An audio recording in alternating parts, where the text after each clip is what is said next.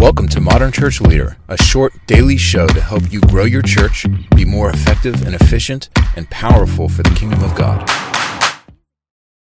Hey, Dean Sweetman coming to you again for Modern Church Leader. I'm going to talk a little bit today about capital campaigns and when you should or shouldn't be doing that, even as a small church, as a church plant, should you really be thinking about raising capital for big time purchases like land or buildings.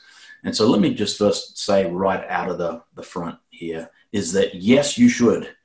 And so obviously when you're planning your church, you're talking about generosity, you're teaching those early stage people that are joining the church about being generous and giving. But then I don't think it's ever too early to start talking about the vision of getting space. And so, there's the rental of church, the school halls or shop fronts or buildings or warehouses. There's all that you can raise money for, by the way, in a capital campaign. I've seen a lot of churches, and I did this myself, do staged fundraising, even for things like moving into rented facilities, because there's always big expenses. Sometimes there's 3 or 6 months of rent that you've got to put down for commercial facilities. There's obviously the fit out, the stage. You've got to purchase those chairs.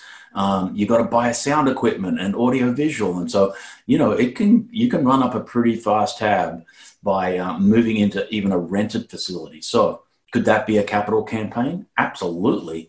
If your budget is $100,000 to get that rent down payment, to get some of those hard fixed costs that you have to install to be able to run those services, get the budget. And with all capital campaigns, you should always count the cost and then explain and tell people the cost. Where's the money going? This is how much we want to raise. We want to raise $100,000. There's $40,000 that are going to go to buying chairs. There's $30,000 that's getting audio visual equipment. It's great for people to understand and know how much things cost. Because sometimes if you don't know, you just think, oh, this stuff's not expensive and someone's got the money. No one's got the money, you have the money. And so you got to preach the vision to the church. But I always found it very beneficial to let people know how much things cost. And then, so I've got my budget of $100,000, and then how am I going to go and raise that money? Well, you pick a time period. So it might be 6 months, might be 12 months, might be 18 months. Typically, if you're bringing in about $100,000 in general tithe and offering, you can raise that amount again in a 12 to 18 month span. That's rule of thumb. And so I would set a date and a start and a launch and have a dinner and get people excited and present the vision and have a bunch of slides and really say, hey, we're going to raise this money for the chairs. We're going to do this is our audio visual package. Here are the things. We want to do some marketing. We want to do some Facebook marketing. We want to do some Google AdWords in our community, targeted to people who don't go to church.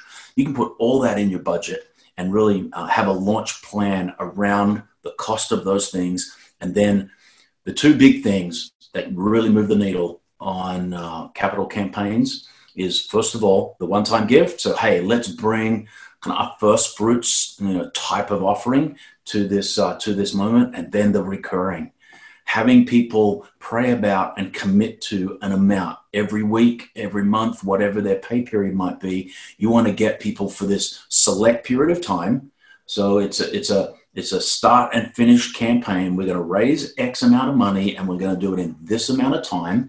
And you're going to use all the common sense things that you kind of understand and know, the budget and the giving ability of your church. But then you're going to launch this thing, and then the last thing you're going to do is provide regular updates, and you're going to keep people in the loop. I used to have this big thermometer on the wall, and I'd go and paint it in red every time we reached a certain milestone, because you want to keep people informed and inspired to continue to keep on giving when it comes to raising capital campaigns. So you can never start too early. Church plants can certainly get involved and start capital campaigns early, and it sets the culture, and it really ingrains that culture of generosity and giving in your church from day one. And I would totally advise that. I'll see you next time. Thanks for listening. Please review Modern Church Leader on Apple Podcasts and visit our website for more resources at tithe.ly or follow the links in the show notes.